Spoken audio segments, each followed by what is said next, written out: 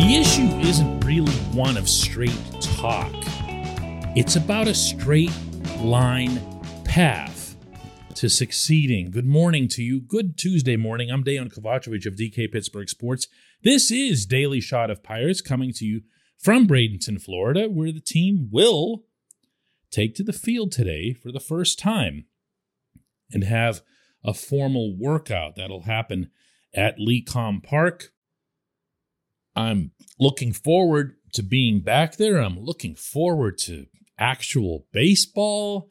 I'm looking forward to the 2022 season.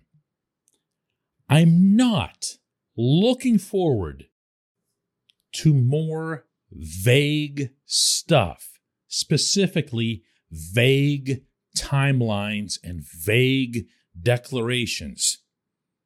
And I'm not going to pin those on Bob Nutting, although he does the same thing and everything starts at the top. Because when you get to field level, and that's where things are beginning today, the people who are running the baseball team and the baseball operations need to be doing so with real, concrete objectives. Oh, and also real, concrete accountability. I like Ben Cherington. I've made no secret of that. I respect what he's achieved in his other positions, particularly in Boston, winning a championship. And I greatly admire some of the maneuvers he's engineered to get this team's farm system up to, they're not elite, but they're climbing that ladder. They're easily top 5, universally top 5. I also admire that he's stuck to his guns in some situations where his predecessor might not have. But yesterday, when Cherington was asked here if he could discuss the Pirates' yes vote on the collective bargaining agreement, which of course wasn't executed by him, but by Nutting, as well as how this new labor agreement might impact the Pirates, this was Cherington's full response. Well, first and foremost, we really are excited to be back here and on the field, and it's important for the game, for our fans, and but also for the Pirates to be back playing baseball. We've got to be on the field playing games to get better. We got to be on the field and playing games to be able to engage with our fans. So we're really happy about that, and that's important. And I think Bob recognizes that's important and wants what's best for the game globally, and wants what's best for the Pirates. And he, he's been a really strong advocate for Pittsburgh, for teams like Pittsburgh, as far as what will give us and teams like us the best chance to succeed and prosper. And he has fought hard for those issues and will continue to fight hard. But we're thankful to be back, on the field, excited to get back to work, and nothing changes as far as like what we need to do to build a winning team. It's all the same stuff we've talked about before, and respect the fact that there were, a lot of smart people in that room who worked really hard to figure out a way to get it done and get us 162 games this year, and that probably wasn't always obviously going to happen. And the fact that we're going to play 162 is a important and good step for all of us. I learned nothing from that answer. Not one thing. And I understand that what he's saying is true, that this labor agreement doesn't change how the Pirates do business when it comes to baseball. That's obvious. But come on, man. Come on. Give us something. Give us something. This portion of Daily Shot of Pirates is brought to you by our friends at North Shore Tavern, that's directly across Federal Street from PNC Park. It's home of Steak on a Stone, an eating experience, underscoring the word experience. The steak is brought to you partially cooked on an 800-degree stone, and you do the rest. It's a ton of fun, it's a great meal, and it's a baseball atmosphere like no other in Pittsburgh. North Shore Tavern, right across Federal Street from PNC Park. What do I mean by give us something? What would I have wanted to hear? Well, that's always a little bit of a slippery slope. You don't like putting words in other people's mouths. But he's a guy with a really important position as it relates to the Pittsburgh Baseball Club. So he's asked a question. He answered it. He can be judged on it. I would have wanted to hear some Pittsburgh-style defiance. Listen, we know what this situation is. We knew it wasn't going to change. We know that things are stacked against us, the way this sport is structured. We've all known that. You know who else knows that? The Reds, who are selling off pieces right now. The Brewers, who are run really admirably, but never quite get across the line. Maybe more than anyone, the Rays, who have come up with the ultimate way to beat this system. Not to be part of it, not to succeed within it, but to beat it. And even they don't make it all the way. We know all this. We know all this. We've been aligning everything here in the Pittsburgh organization a certain way to do something similar, to beat the system. It won't be the Tampa Bay way. It won't be the Milwaukee way. It won't be the Cincinnati way. It's going to be the Pittsburgh way. And we've got a lot of talent coming up. We believe in that talent. We believe in our ability to procure more talent.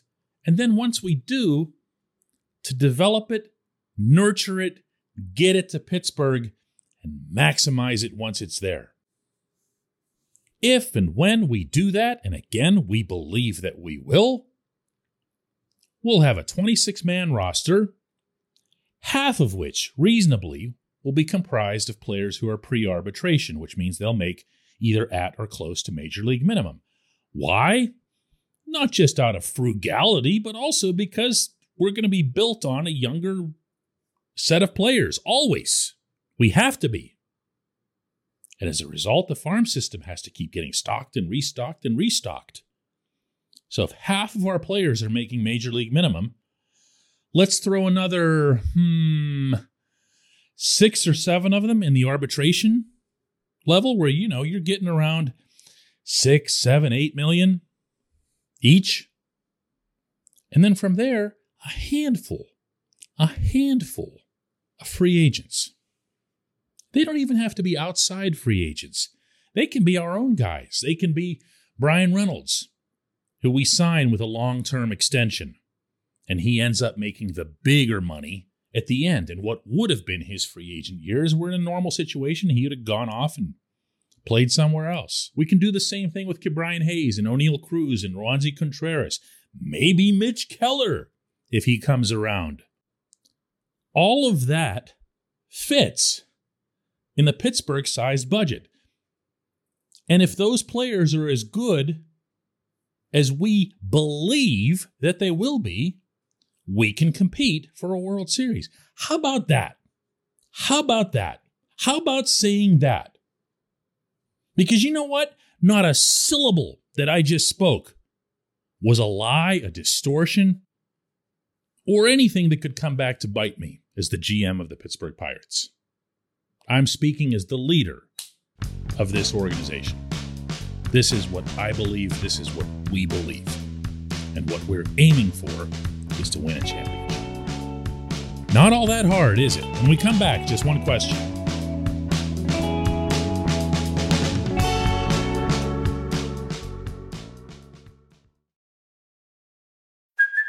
Hey, it's Kaylee Cuoco for Priceline. Ready to go to your happy place for a happy price? Well, why didn't you say so? Just download the Priceline app right now and save up to 60% on hotels. So whether it's Cousin Kevin's Kazoo Concert in Kansas City, go Kevin, or Becky's Bachelorette Bash in Bermuda, you never have to miss a trip ever again. So download the Priceline app today. Your savings are waiting.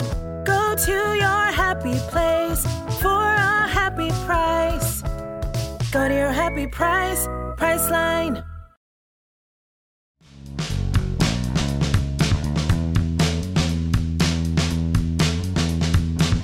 Welcome back. Time for J1Q. Today's comes from Chris Roulette, who asks, DK, totally off topic here.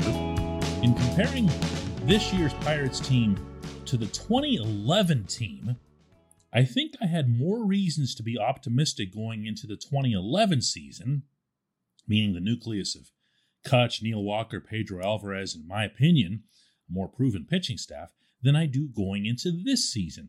I use the 2011 team as a point of comparison to this year's team as it had come off a 100-plus loss season in 2010, just as the 2021 Pirates did.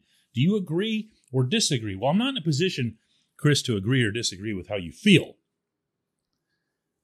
But I could look back at 2011, which, for anyone who's forgotten, was also Clint Hurdle's first year. So there was a bit of a fresh start. Hurdle was a great public speaker.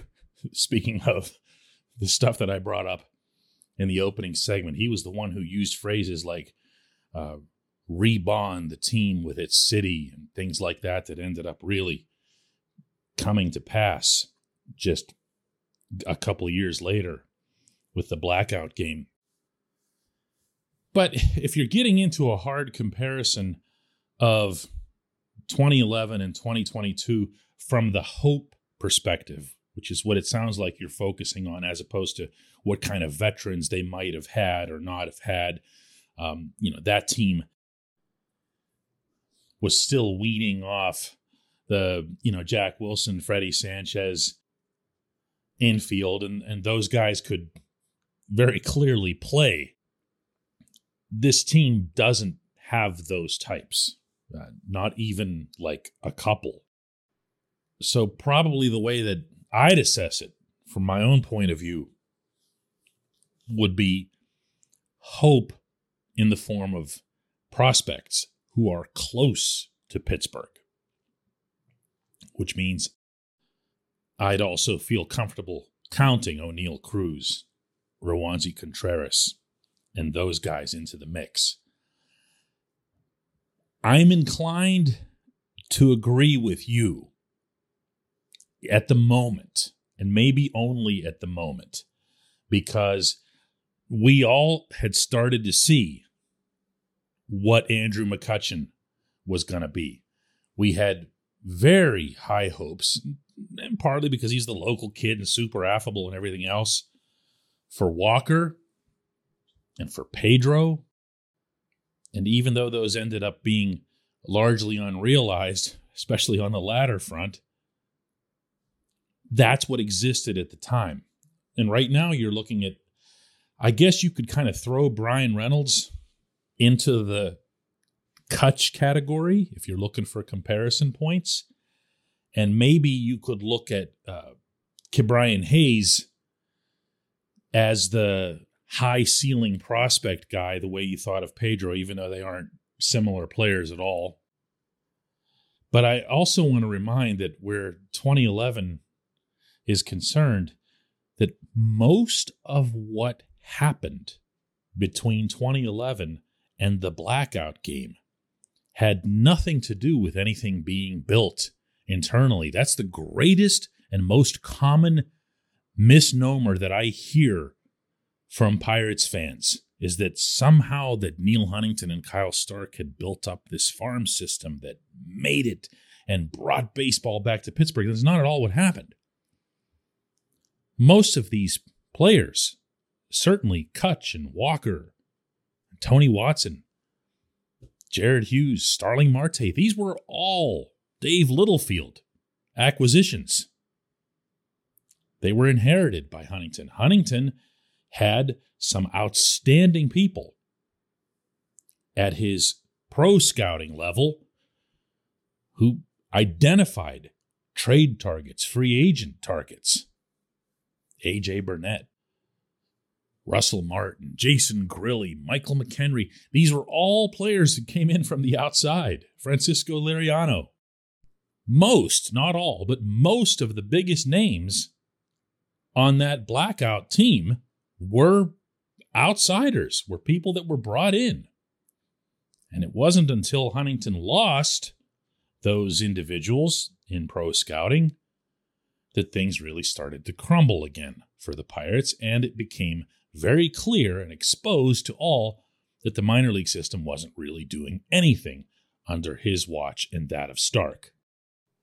So, yeah, that's probably a more convoluted answer than you were seeking, but that's what I've got for you. Let's see if things crystallize a little bit more this year at the Pittsburgh level, or even at the Pittsburgh/Indianapolis level, where you can see more of what's forming and see it with your own eyes. I appreciate the question. I appreciate everyone listening to Daily Shot of Pirates. We will do another one from here in Bradenton tomorrow.